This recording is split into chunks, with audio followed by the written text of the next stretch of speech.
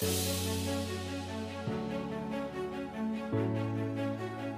Founding Fathers, American Revolution, our Constitution, our history, America.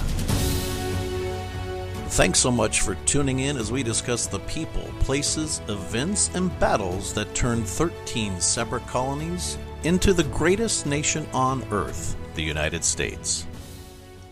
Welcome back, Patriots. I am your host, Ron Kern, and I am so glad that you're here. First off, I want to thank you for allowing me to share my passion for the Revolution and our country's history with you. And thanks for tuning in. This is episode 28. My last episode was so much fun. I had the blessing of interviewing Michael Troy, who is an expert on the Revolution, and that interview also became our very first video for our newly launched YouTube channel. Although it will take some time, one thing that will be on the YouTube channel is all episodes of this podcast. I think that most listen probably via podcast, but YouTube will allow me to do a little bit more in addition. For instance, I have some pretty fun things planned for the channel, such as a quick 5 or 10 minute video about a particular topic, and also sharing some of my videos that I've taken while at a revolutionary landmark such as Yorktown. Now, if there's something you would like to see or have an idea for the show's new channel, I would love to hear from you. So just shoot me an email at patriotpowerpodcast@gmail.com. And also make sure that you subscribe to our YouTube channel so you don't miss anything. And of course, a link to our YouTube channel will be put in the show notes. Before I begin, some of you may have noticed that the website's main page and the photo or logo for our podcast has indeed changed. This was done on purpose as I feel it better showcases what the show is about, and I hope that you like the new look as much as I do. Truth be told, this photo will be the cover of the book that I'm currently working on called Taking Up Arms, 3 Brothers, 1 Cause. This is my first historical fiction set in the Revolutionary War era in Pennsylvania. The story is going to highlight 3 brothers who fought side by side to stay alive, fought for each other, and soon the United States. The story is about my 5th great-grandfather, Peter Kern, and his 2 brothers, my great-uncles, Jacob and Leonard Kern. My goal is to have it available in early next year. We've had a couple bonus episodes since our last timeline episode. One was diving into the Declaration of Independence, which was done on July 4th. And I actually had my wife, Lisa, join me, and it was a lot of fun, and we actually received quite a bit of great positive feedback on it. And then, of course, the Michael Troy interview, which has blown up. So this episode will get us back on track of the chronological timeline of the war. Our last timeline episode was episode 25, where the Battle of Menotomy, the Second Continental Congress, and George Washington taking the helm of the Army were all discussed. These were very important and big events, so if you haven't listened to that show yet, please do, as that will tee it up pretty nicely for this one. In this episode, I'm going to be talking about the Siege of Boston, Fort Ticonderoga, Bunker Hill, and the Olive Branch Petition. With so many important and interesting things to cover, and I have a lot to cover, let's go ahead and get started. The Siege of Boston was an 11-month period from April 19, 1775 to March 17 of 1776, and that was when American militiamen effectively contained British troops within Boston. The American forces, led now by General George Washington, surrounded the city of Boston, where the British Army was based out of, and where several hundred had just marched from the Bloody Road. The Bloody Road was discussed back in episode 25. So the British Army, who was at the time under the command of General Thomas Gage, was caught off guard by the resistance by the Americans, and soon found themselves trapped in Boston.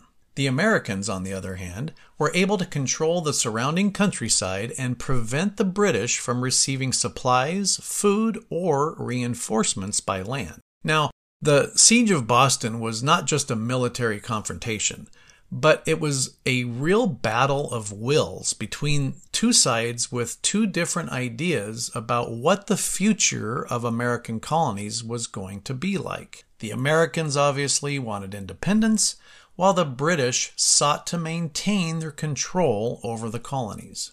There were several important and key events that took place during this 11-month siege, including the Battle of Bunker Hill, the Olive Branch Petition, Henry Knox obtaining cannons and artillery from Fort Ticonderoga, the start of the United States Navy, and, of course, Dorchester Heights. A few of these are just too rich to be included in this show, so I'm going to break them down into separate episodes as they each rightfully deserve.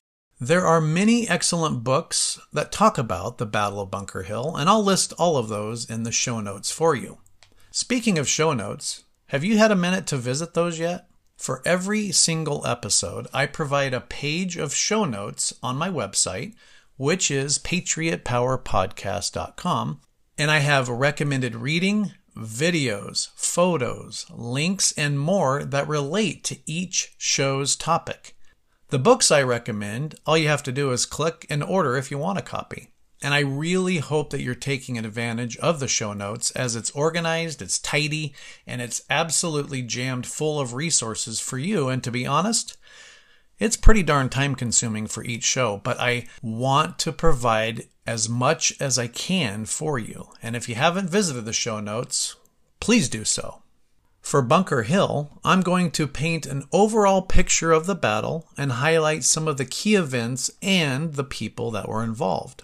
So, the Continental Congress rushed back to Philadelphia to address the escalating conflict as militia units from various parts of New England all converged in Massachusetts to support their fellow countrymen. These militias were confident in their ability to challenge the British Army, fueled by a revolutionary fervor and determination demonstrated in the recent clashes at Lexington and Concord. They weren't overconfident, but they did possess a spirit that equaled or surpassed that of hundreds of British regular soldiers. Among them, a very notable figure emerged from Connecticut, and his name was Benedict Arnold. While I won't delve deeply into his life in this episode, you can anticipate a future bonus episode dedicated exclusively to him. For him and his amazing life, it will take probably several bonus episodes, and even then, I doubt that will be enough. But for now, Benedict Arnold, he presented himself as a very commanding figure when he arrived at the New England camp near Boston, and he got there shortly after Lexington and Concord. His appearance, like George Washington, sitting on top of a beautiful, large, fine horse, it left a lasting impression. Arnold was born into a life of privilege, although it was short-lived. His family fortune was squandered by his father, who unfortunately became an alcoholic, and eventually he died from that. But it forced Arnold to apprentice as an apothecary at the young age of 13. Now, for those of you that may not know, an apothecary is the title of the actual building as well as the person that's behind the counter. And what they did, it's kind of like a drugstore today. Although back then they made and sold medicine, herbs, and drugs. So he would actually serve as both the doctor and pharmacist. Can you imagine doing that at 13? At 15, he did run away to join the Connecticut militia during the French and Indian War, which was a pretty audacious decision for somebody that young. And when I do a bonus episode on Benedict Arnold, you're going to find out just how impressive he was in that war as he is in this war. So after the French and Indian War, Arnold overcame his modest circumstances and actually rebuilt and achieved wealth and success in business. However, his deep-seated resentment and contempt for the British rule had transformed him into a militant patriot. Being the confident and bold person that Benedict Arnold was, he was able to persuade the Massachusetts Provincial Congress to entrust him with a mission that would bring personal glory to him and much-needed ammunition to the rebel cause: the capture of the heavily guarded British garrison at Fort Ticonderoga, which is in the upper reaches of New York. As Arnold embarked on his quest to seize that fort, he learned that another soon-to-be famous figure shared the exact same goal. Ethan Allen, a rugged frontiersman from Connecticut with a penchant for hard living, was recruited by Connecticut's Congress to muster his personal militia for a similar mission to Fort Ticonderoga. These fighters, known as the Green Mountain Boys, had been engaged in their own war of independence against New York settlers. And to simplify, these guys were a bunch of rowdy men. Serving as their colonel commandant, Ethan Allen rallied about 2,000 armed frontiersmen from what is now Vermont. They had spent 5 years defending their farms and new territory against the encroaching New Yorkers. So both Arnold and Allen were now heading toward Fort Ticonderoga with a common objective. And though they were following separate paths, each believed that they had the right or necessary authorization. And I guess they did, but it was from 2 different sources. This is where a phone call would have really eliminated a bunch of issues. But Arnold made his way toward the fort all alone, and his goal was to head through the forest, and as he came across men, he was going to do his recruiting himself and add men to his army, which he had none initially. So, meanwhile, Ethan Allen and his group, well, they already had a group, and they had already begun preparations for the assault. Now, their paths, that being Ethan Allen and the Green Mountain Boys and Benedict Arnold, they converged about 30 miles from their intended target. So when they met, Arnold hopped off his horse, presented Allen with his Massachusetts orders, and assumed that he would be taking command of the entire army, or the entire militia. Arnold was very used to being in charge, getting his way, and to be honest, he was very, very good at that. However, Allen, always full of himself as usual, scoffed at Arnold's presumption. These 2 guys were undeniably self-assured, confident, and they had very strong personalities, both driven by a desire for personal glory. The Green Mountain Boys under Allen displayed unwavering loyalty to him, a fact that Benedict Arnold figured that out pretty quick. When he tried to take control of the attack, the Green Mountain Boys laid down their weapons and basically said, you know what? We're not going to move or fight unless it's under Ethan Allen. Reluctantly, Arnold acquiesced to carry out the raid alongside these men, but found himself relegated to a subordinate role, a situation that proved to be a humbling confrontation. So in the early hours before dawn on May 10th, 1776, a group comprising of 83 Green Mountain Boys and 50 Massachusetts militia members stealthily approached the British stronghold. The 50 slumbering redcoats within the fort had been undisturbed in this wilderness outpost for so long that they were entirely unprepared for the impending assault. They were so unprepared that the confrontation concluded within minutes, and the British soldiers surrendered without putting up 1 iota of resistance. The rebels now possessed the fort's very valuable artillery stores, and their occupation had been nearly effortless for such a significant and crucial fortress. However, what transpired afterward left Arnold sickened. Ethan Allen's men discovered 90 gallons of rum, leading to a 3-day drinking binge and pretty much the destruction of the fort. Arnold was left to clean up the mess, and in doing so, he was even shot at by some drunk Green Mountain Boys as he attempted to restore some semblance of order. The gravest affront, though, occurred when Ethan Allen penned a letter to Arnold's superiors in the Massachusetts Congress, boldly claiming complete credit for the entire operation, while omitting any mention of his rival, Benedict Arnold. Now, for Arnold, this wound cut deeper than anything else that could have happened.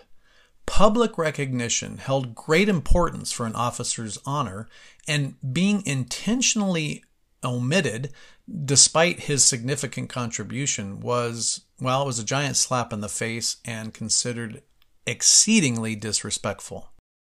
This was just one instance among many where Arnold's valor, leadership, and efforts went unnoticed. To make it even worse, many of these times he was left out intentionally. And like Ethan Allen, so would Horatio Gates at the Battle of Saratoga do the same exact thing, but let's not jump ahead too far in this timeline. So ultimately, these repeated instances of being denied recognition played a pivotal role in his decision to defect and join the other side, forever marking him and his name being synonymous with traitor. A somber turn of events that I think is one of the most unfortunate stories of the Revolution. Benedict Arnold was an outstanding soldier. In fact, I don't think there was anybody better. He demonstrated amazing valor, bravery, honor, leadership, but he was very vocal and quite arrogant a lot of the times, and I think he rubbed people the wrong way. And although it's wrong, I can see why they left him out of the writings or the communications, but it was 100% wrong.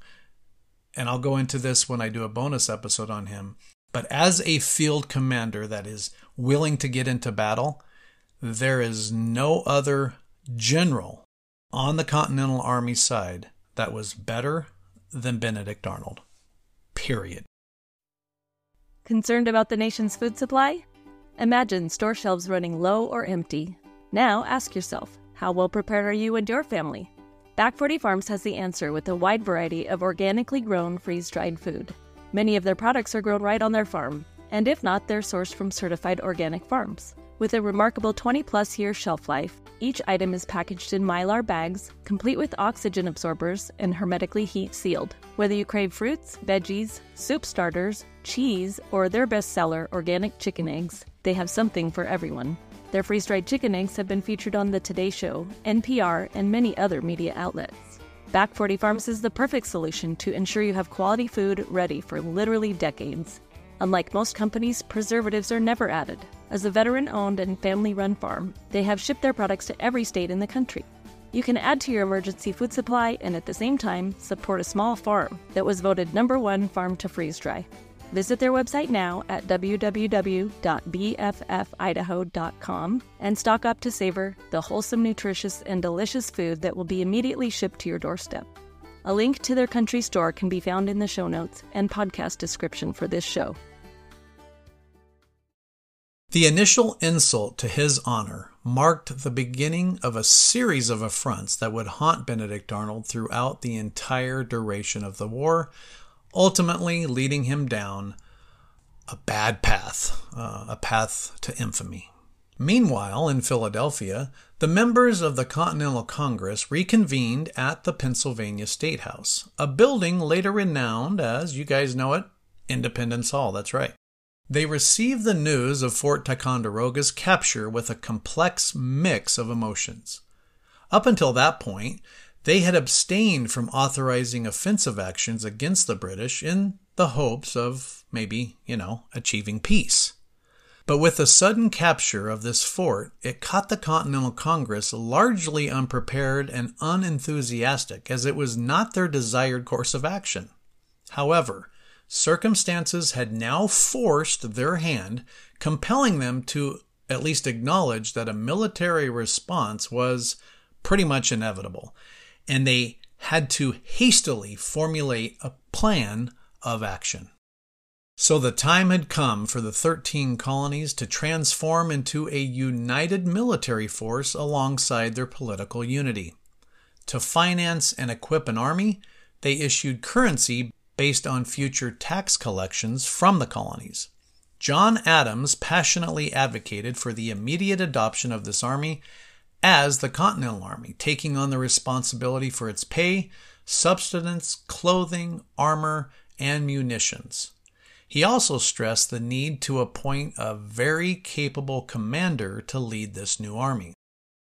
Although I discussed this before, I believe it bears repeating with the exact quotes for added impact. The last time I mentioned George Washington becoming the general of the Continental Army, it was more of a kind of an overview, but I think you'll appreciate knowing what was said and how people reacted to it. So Adams ardently pushed for the swift appointment of a commander to lead this emerging army. John Hancock, who was a good friend of Adams, was also self-assured and affluent. In fact, I think he was one of, if not the richest people in all the colonies. He recently was elected as president of Congress, and he assumed that he would soon be offered this significant position. Adams surprised him with the following statement, quote, "And that is a gentleman among us and very well known to all of us, a gentleman whose skill and experience as an officer, whose independent fortune, great talents, and excellent universal character would command the approbation of all the colonies better than any other person in the Union. That is the gentleman from Virginia." Hancock was more than shocked as Adams passed him over for a Virginia planter, George Washington. In my previous episode, I said he likely looked like a kid who, after yearning for an ice cream cone on a hot summer day, drops it in the dirt. I mean, his mouth he was just flabbergasted, and he really could not believe that this was happening to him. But the Continental Congress sought a national and unified army, not one tied solely to Massachusetts or the New England area. They all believed that selecting a commander-in-chief from a different colony would help achieve this balance, and partly is why they had their preference for George Washington out of Virginia.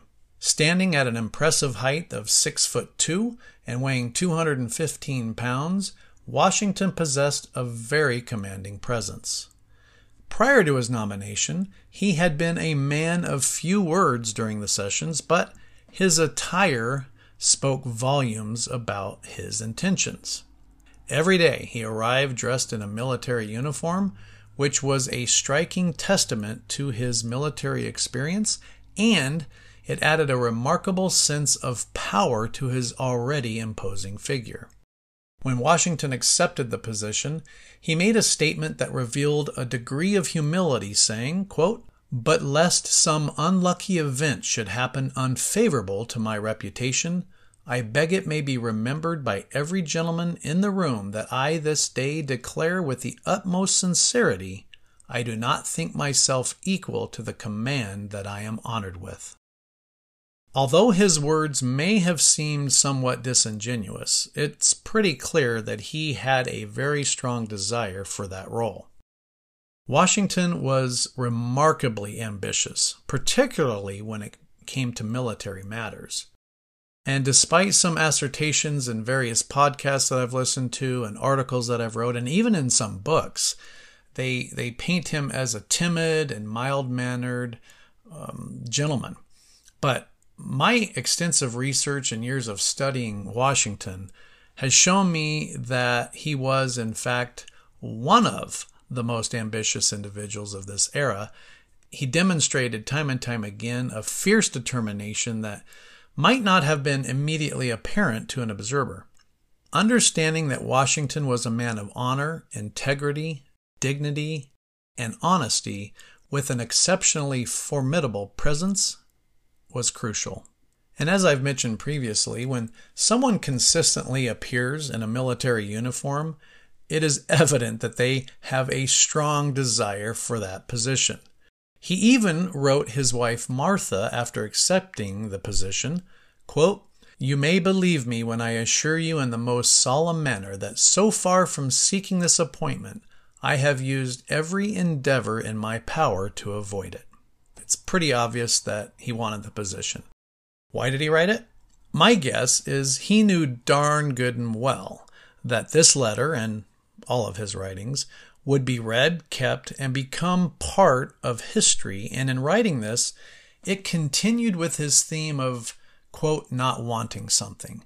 Now, Washington had a really good talent for concealing his true intentions, making it appear as though he was not really interested in certain roles when in reality, they were his top priorities. And it was a pattern that he adhered to for the rest of his life. It's important to note that being one of the wealthiest individuals in the colonies, that Washington had nothing, zero to gain and everything to lose by getting involved in any position or capacity of the war. He also said that he did not want a salary for the job. He only asked to be reimbursed for any expenses that he would personally incur while during the war or while holding this position. And newsflash, he incurred a lot of personal expense, just like many, many generals did. I'm not going to go into the backstory of Washington here, as it would take up way too much time, but I will start a George Washington bonus episode series soon, because he is my favorite guy. I mean, my wife and I own a lock of his hair. I have a tattoo bearing his signature on my arm, and to me, he is the most impressive person during the Revolution, and for that matter, perhaps all time. With that said, I've done a lot of research after finishing an amazing book that I completely devoured recently. I do now have a very, very close second, which I'm going to be covering in one of my next few episodes. I'm super excited about sharing who he is with you. He's so important, and amazing feats of accomplishment, yet many people don't even know his name, which is sad. So I'm jacked about sharing that with you on an upcoming episode. As Washington made preparations to depart from Boston, his mission was daunting, confronting the formidable might of the world's largest and strongest army. And unbeknownst to him at the time, a significant conflict had already taken place, famously now known as the Battle of Bunker Hill. The capture of Fort Ticonderoga by the rebels added immense pressure to the already beleaguered British commander Thomas Gage. It was a grim irony that in the earlier conflict during the French and Indian War, 2,000 British soldiers had lost their lives while seizing Fort Ticonderoga. Now, Gage had lost it to the American forces. In London, King George III was incensed by Gage's inability to control the colonists, declaring, quote, "And no situation can change my fixed resolution either to bring the colonies to a due obedience or to cast them off." There was no more room for negotiation or legislative efforts. The colonies would either submit to authority or face an unprecedented display of force. Gage was relieved of his duties, deemed too weak and tolerant of the colonists for the task. So, he's gone. What is Britain going to do? To replace him, the British command dispatched their 3 most distinguished generals, the best and brightest military minds that England had to offer. General Henry Clinton, an American-born officer, he displayed competence in military matters, but he struggled with social interactions, and oftentimes he was very, very awkward. He was kind of an odd guy if he got in a crowd. The second one was John Burgoyne, and he was quite vain and quite ambitious. And lastly, there was General William Howe. Howe was an experienced military leader who had come to respect the British colonials in America while fighting alongside them during the French and Indian War. So, who would be the one out of these 3 to take charge? Howe is the favorite, but an odd choice to take over the command in America. A political liberal, he opposes the king's policies in the colonies and had once even vowed not to fight against his English countrymen there. He was actually opposed to the war, and he really just wanted the Americans to submit to British laws and British taxes. He definitely did not want to come over here and fight the colonists. He really saw both sides. He was just hoping that the colonists would accept everything and pay everything, and he wasn't really up for fighting. So an odd choice for sure, to send somebody over to lead the British army when he wasn't like gung-ho, let's go destroy them. But anyway, these three supporting generals were essentially tasked with replacing Gage, and it evolved into a personal competition among them to determine who would assume the role of commander-in-chief in America. Following the events at Lexington and Concord, the surrounding hills of Boston became occupied by militia forces, effectively laying siege to the city and confining the British and Loyalists within its boundaries. And you have to remember, at the time, Boston was an island, almost, pretty close to an island. If you can picture in your head what a ping pong paddle looks like, the handle was the Boston neck, and it was so narrow on high tide that sometimes the water would actually roll over it. And as we'll discuss in the future, this made it pretty easy to stop or monitor anyone or anything coming or going from Boston. The British even had a checkpoint on the Boston Neck, and gallows were placed there as a warning or perhaps some intimidation. Now, the British command devised a plan to break free from this rebel stranglehold through a decisive offensive aimed at securing the high ground around Boston, primarily focusing on Bunker Hill. However, the colonial forces had gained a strategic advantage by obtaining intelligence on the British plans through spies. Regimental commanders from Connecticut and Massachusetts positioned in the hills, they led their troops to fortify Bunker Hill. Subsequently, they decided to move one hill closer to Boston, settling on Breed's Hill, where they entrenched themselves in preparation for an impending British assault.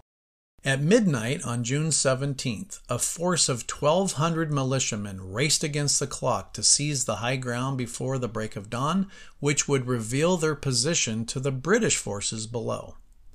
Their objective was to establish control of the advantageous terrain before the enemy could initiate their own move. And as daybreak approached, the slumbering British ships that were in the Boston harbor, they spotted the militia positions and raised the alarm, signifying that the Patriots had preempted the British offensive. The first full-fledged battle of the Revolution had commenced, and while the redcoats assembled for battle, ships in the harbor attempted to pin down the militia with cannon fire. Under the command of General William Howe, lines of British soldiers, bayonets at the ready, ascended the hill without the cover of terrain, rendering themselves quite vulnerable to the muskets of the militiamen, who possessed very accurate marksmanship skills. The British were so confident that they could maintain formation, and despite sustaining casualties, they would instill a fear in the Patriots through the display of a professional, disciplined force of regulars, aiming to convey that opposing such an army was sheer madness. Not once, but twice, Howe's troops charged up Breed's Hill, and twice they were repelled by the resolute militia. As in the events at Lexington and Concord, civilians ventured out to witness the battle and the ensuing bloodshed.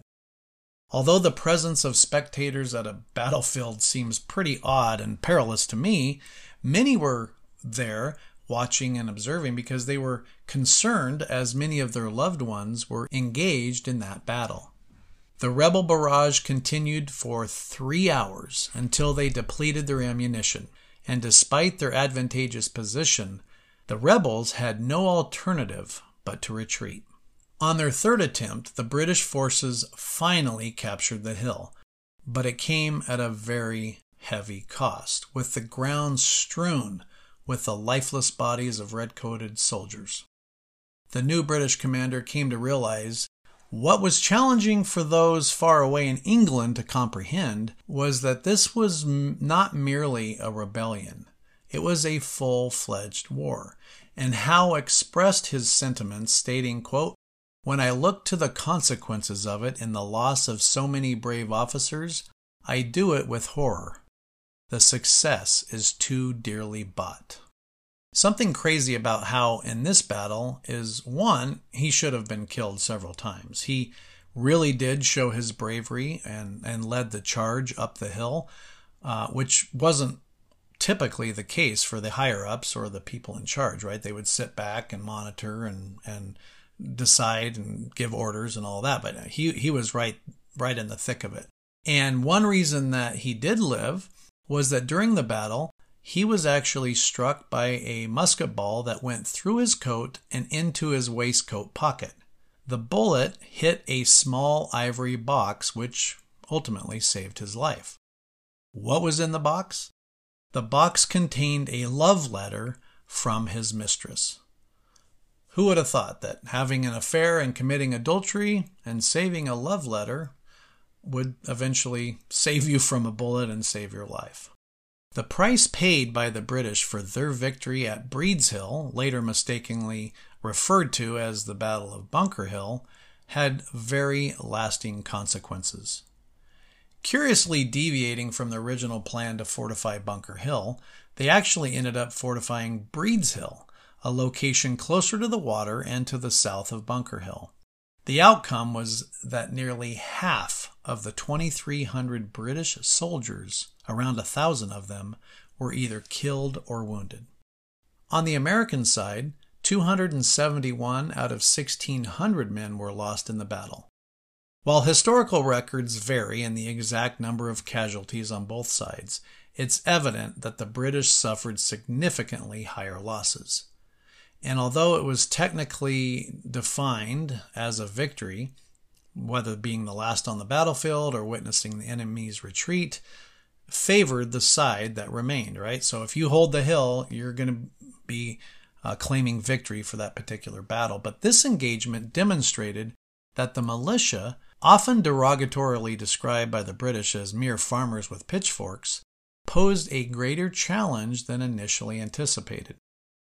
The British persistently underestimated the determination of those who held strong beliefs in liberty and were willing to fight for their cause. Are you a hunter? Do you like to fish, camp, or hike? One common obstacle in doing these activities is transporting and storing food. Well, Back 40 Farms can help you with this. Their organic freeze-dried food is small and super lightweight, making it a snap to have quality, healthy, and delicious food while you are enjoying the outdoors. With our freeze-dried organic chicken eggs, you can put the equivalent of 48 eggs in your backpack and would hardly notice they were there. Small, lightweight, and delicious, they have become super popular for those on the go, and being so high in protein, they are perfect for these outdoor activities or for those wanting to increase their emergency food supply. Their eggs have been featured on NPR, The Today Show, and other media outlets, with a wide variety of veggies, soup mixes, fruit, eggs, and more to choose from. Visit their online country store at www.bffidaho.com and have your order in a couple of days. With your purchase, you are getting incredible food that can last decades, and you are supporting a small farm that is veteran-owned and family-run. A link to their website and store is located in the show notes, as well as this podcast description. Use coupon code PATRIOT, all caps, to save 15% off your next order.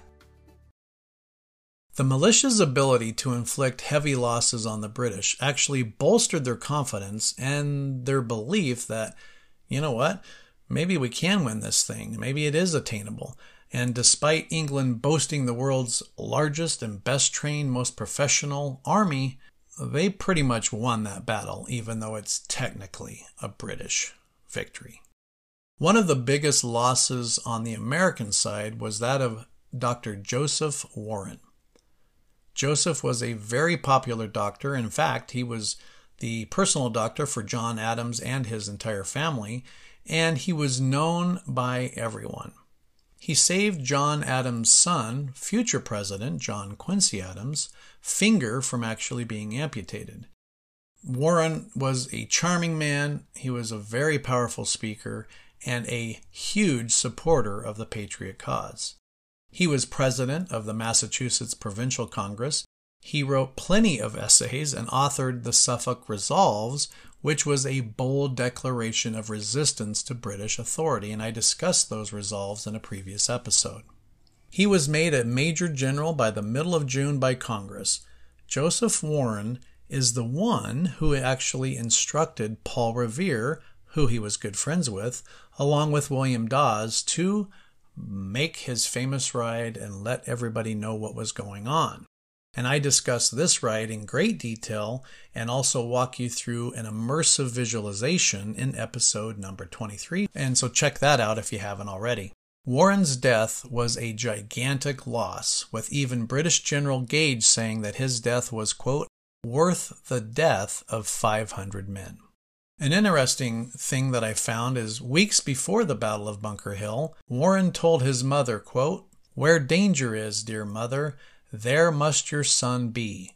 Now is no time for any of America's children to shrink from any hazard. I will set her free or die. When Warren initially showed up at Bunker Hill, he sought out General Israel Putnam and asked him where the heaviest fighting would be. Now, Warren insisted on fighting as a private because he had no prior military experience, so that kind of tells you a lot about his character right there. And Warren was in the thick of the battle until the retreat started due to running out of ammunition. Warren stayed behind, allowing the rest of the militia to retreat when a British officer recognized him, and sadly this officer was a good shot, put a bullet in Warren's head and it killed him instantly. Military historian Ethan Rafuse wrote, quote, no man, with the possible exception of Samuel Adams, did so much to bring about the rise of a movement powerful enough to lead the people of Massachusetts to revolution. I have a painting of Warren in the show notes, as well as a very famous painting by Trumbull called The Death of General Warren at the Battle of Bunker Hill. In the days following the battle, as Congress began to establish a Continental Army, the delegates made a final attempt at reconciliation with Britain. They dispatched what they termed the Olive Branch Petition to King George III, respectfully requesting autonomy for the North American colonies within the British Empire. However, given the time it took for communications to cross the Atlantic, usually about 2 months, too much time would pass before they even received a response. I have a link in the show notes that will take you to the actual Olive Branch Petition, but it also shows you the text, and it's interesting to read. I was going to read it here, but it's far too long, so a link will be there for you if you are interested. The Olive Branch Petition was quickly dismissed, and some scholars and some research that I found says that he actually refused to even read it. Meanwhile, George Washington could not afford to wait for diplomacy. He recognized that he held the key to either liberty or death. And upon hearing of the courageous defense of Boston's Bunker Hill, he drafted a new will and started out on a journey to meet his destiny. Despite any personal trepidations that he might have had, the people he encountered on his way to Boston held no such doubts about the man tasked with their defense. Abigail Adams aptly captured the sentiment when she remarked, quote, the appointment gives universal satisfaction. I was struck with General Washington. Dignity and ease combined with a soldier's demeanor are harmoniously blended in him. Upon his arrival in Cambridge, Massachusetts, General George Washington was met with a disheartening revelation. Despite the valiant defense of Breed's Hill, or Bunker's Hill, the troops he now was tasked with commanding fell short of even his most pessimistic expectations. The sheer enormity of his mission was nothing short of staggering. While it is commonly referred to as an army, the men stationed around Boston appeared anything but. They were unkempt, disorderly. A lot of the times they were inebriated on duty and lacked basic fundamental musket handling skills. Discipline, if it could be called that, was not even present, and Washington faced a very big challenge ahead. These soldiers exhibited a complete lack of hygiene, structure, or organization, and the notion that this was the force entrusted with defending against the mighty British Empire was pretty much unbelievable. And Washington did not mince words or, paint a pretty picture when he expressed his disdain for the state of his new command. He wrote, quote, "A dirty mercenary spirit pervades the whole.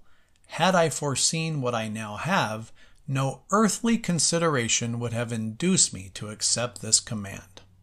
Washington had to start from the ground up, personally overseeing even the most basic administrative tasks, teaching junior officers how to compile reports, how to count troops, how to get supplies, acquire tools, establish latrines, properly handling meat, and conduct burials became his immediate priorities.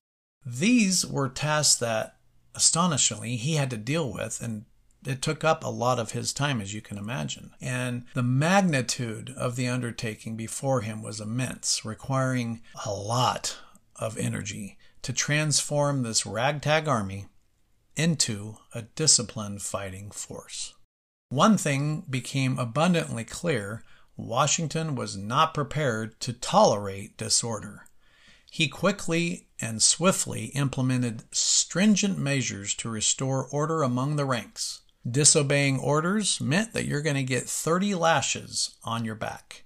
And expressing disrespect resulted in being disarmed, placed in a cart with a noose around your neck, and drummed out of the army. A ritual that, while humiliating, was preferable to hanging from a tree. It's important to remember that this new army was a patchwork of diverse militias hailing from different colonies, and each colony was accustomed to its own command structure, its own methods, its own history, and establishing a unified culture posed yet another challenge.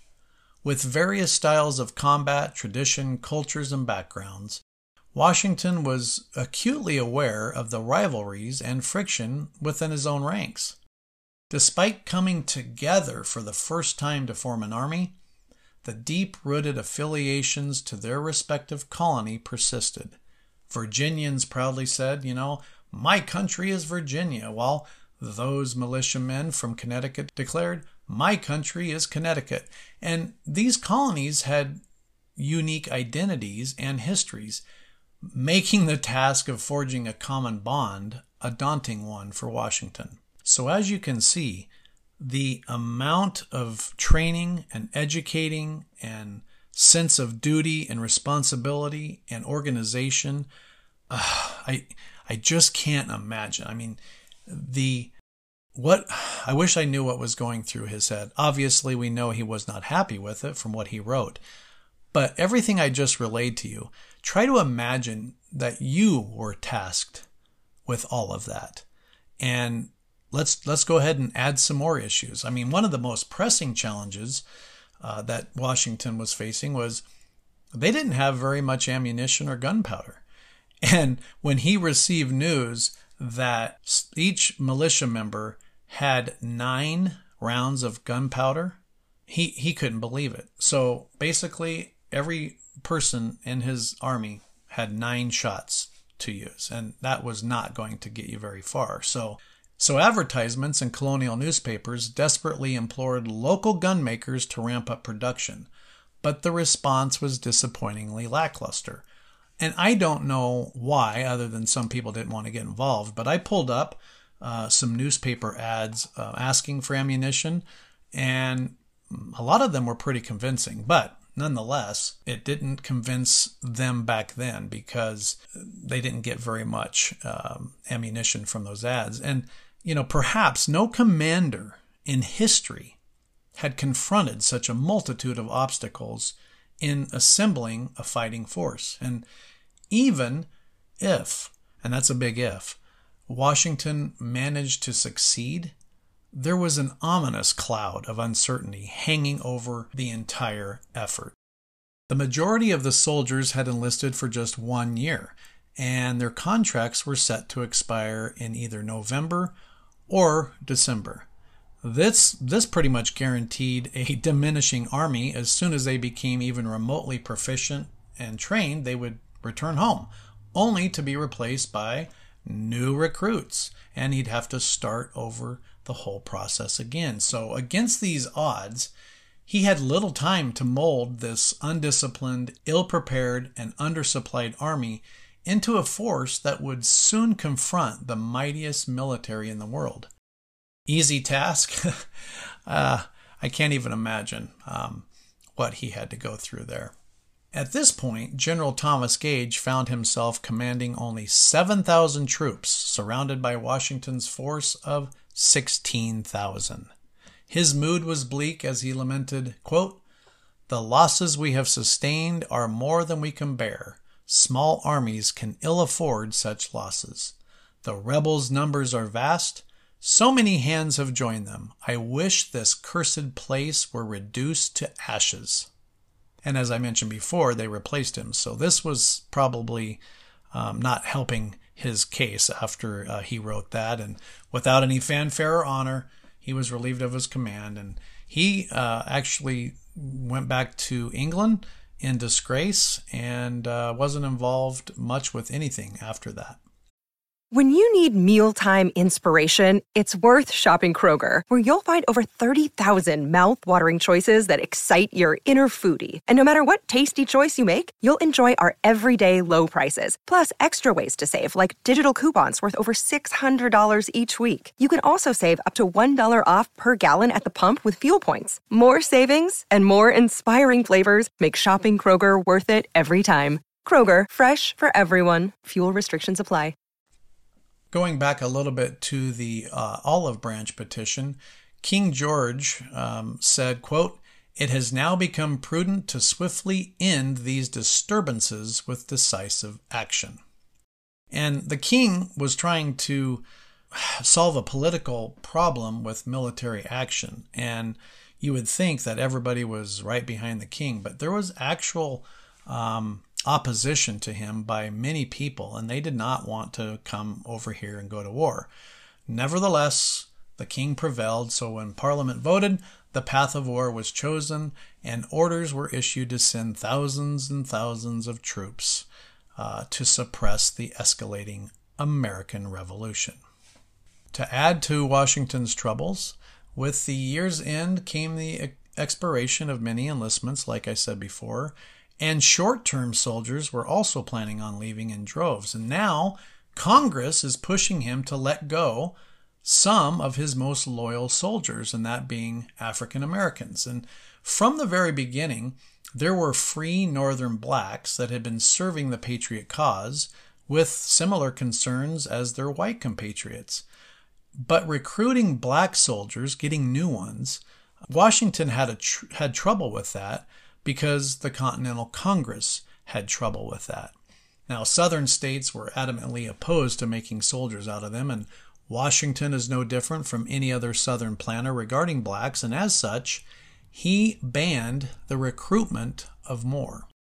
Washington said, quote, "The rights of mankind and the freedom of America will have numbers sufficient to support them without resorting to such wretched assistance." Now, this is a pretty firm stance and considered harsh by today's standards. In fact, I think it would be considered harsh back then, but probably not. I will repeat this 1,000 times, though. You cannot compare today with previous history because each era is a unique tapestry that's woven from different threads of time, culture, technology, and circumstances. It's literally trying to compare apples to oranges.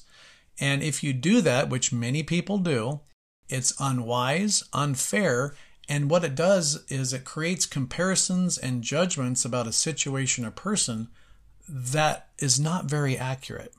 Now, I've been asked, how can you like George Washington so much? You know, he was a white, rich guy who owned slaves. Now, I personally used to get into a large debate about this, but it's not even worth my time speaking with those kind of people, mostly because they don't have actual knowledge and information of the revolutionary history. So I don't waste my time with that. So I do say, yes, he was white, which I guess today is considered a bad thing. I despise people that go after one particular race. I think people should be judged on their actions. Yes, he was rich, and I say to that, don't be jealous. Just know that he had property making him rich, but literally he was cash poor, like many people. Thomas Jefferson was cash poor. Washington was cash poor. And lastly, you could not just wake up one morning and say, you know what, I think slavery is a bad thing. I'm going to free all of my slaves today. Right? I've had that. Why didn't they just free all their slaves? Well, for one, it was not legal to do so. And furthermore, with very little skills, no money or education, what do you think would happen to those people if they were all freed at once? Now, it's obviously a difficult and complex topic, and one that wouldn't be solved until the Civil War. And looking at today's society, it probably can't be considered completely solved. I'll leave it at this. Washington felt that he had enough manpower without recruiting slaves, so he stopped that primarily because Congress didn't want it. And you're going to see time and time again that even when it was more difficult on Washington and his men, he always listened to and did what Congress demanded. Washington and Congress's decision to reject black soldiers played perfectly into the enemy's hands. The royal governor of Virginia, Lord Dunmore, issues a proclamation that welcomes blacks to the British side and says, I do hereby declare all indentured servants, Negroes, or others that are able and willing to bear arms free, they joining His Majesty's troops as soon as may be. The Dunmore Proclamation, it wreaked havoc throughout Virginia. Thousands of slaves fled their masters for this chance of freedom. And if you have the opportunity to join a side promising you freedom and a much better situation that you're currently in, I think you'd be pretty silly not to take that promise seriously. And it was risky, though. If you were caught escaping, you would be severely punished or even sometimes killed. But for many, the risk was worth the possible reward. Thomas Jefferson estimates that in Virginia alone, 30,000 slaves escaped their owners and became British soldiers. So for the British, it was perfect, right? Not only were they draining the colonial economy by depriving it of the slave labor, they had also bolstered their military ranks. However, it's essential to recognize that many of the promises of freedom and financial reward made to enslaved individuals remained hollow and unfulfilled. So before jumping to applaud the British for their purported moral high ground, it's evident that their actions were driven more by strategic considerations and political maneuvering than a genuine concern for the freedom and well-being of black people. In reflecting on the dire circumstances, Washington candidly conveyed his sentiments, writing, quote, Our treasury is now empty, our powder magazines bare, our stores lack arms, and we are without a brigadier, engineers, or couriers. When the call comes to take the field, we won't even have tents to shelter us. I've often pondered how much happier I might have been had I shouldered my musket and joined the ranks or retired to the wilderness to live in a wigwam, rather than accepting a command under these trying conditions. So it was pretty bleak. And the fact that I get to quote Washington saying the word wigwam, that's just cool. So it seemed that all hope was lost before it had even begun, until an unexpected idea from a former bookseller emerged, poised to change everything. And at this juncture, I think it's a perfect place to stop, as I believe now you have a vivid image of Boston's landscape, an understanding of the impact and what happened at the Battle of Bunker Hill on both opposing forces, and a clear sense of the daunting predicament that George Washington has now found himself in. The next few timeline episodes are going to be packed full of unbelievable accomplishments and amazing people, So subscribe to my podcast so you're notified when new episodes are released. I also want to let you guys know, if you have a company or a business and you would like me to read an ad online for you, we can do that. Our audience has really been expanding at a pretty fast clip, and so thank you to all of you guys and gals that are listening, to all of the homeschool groups around the country that are utilizing this podcast as part of their curriculum. And for those of you who have taken the minute that it takes to give this show a review, it's really working, and I really, really appreciate it. But I'm willing to read an ad of your company or service if it's appropriate. So you can email me at patriotpowerpodcast@gmail.com. But enough about that. We have now reached the part of the show called Lesser Known, Fun, or Interesting Facts. So here we go. The Battle of Bunker Hill is often misnamed, as most of the fighting actually took place on Breed's Hill, which was closer to the shoreline and more strategically important than Bunker Hill. The American rebels constructed their fortification on Breed's Hill overnight. They worked quietly, using shovels, pickaxes, and even their bare hands to avoid detection by the British. A famous quote that came out of this battle is, "Don't fire until you see the whites of their eyes." This famous order, which was attributed to American Colonel William Prescott, urged his men to conserve their limited ammunition until the enemy was very close. It actually became a symbol of American resolve. This was an offshoot of what was actually said, but it definitely flows better than the original.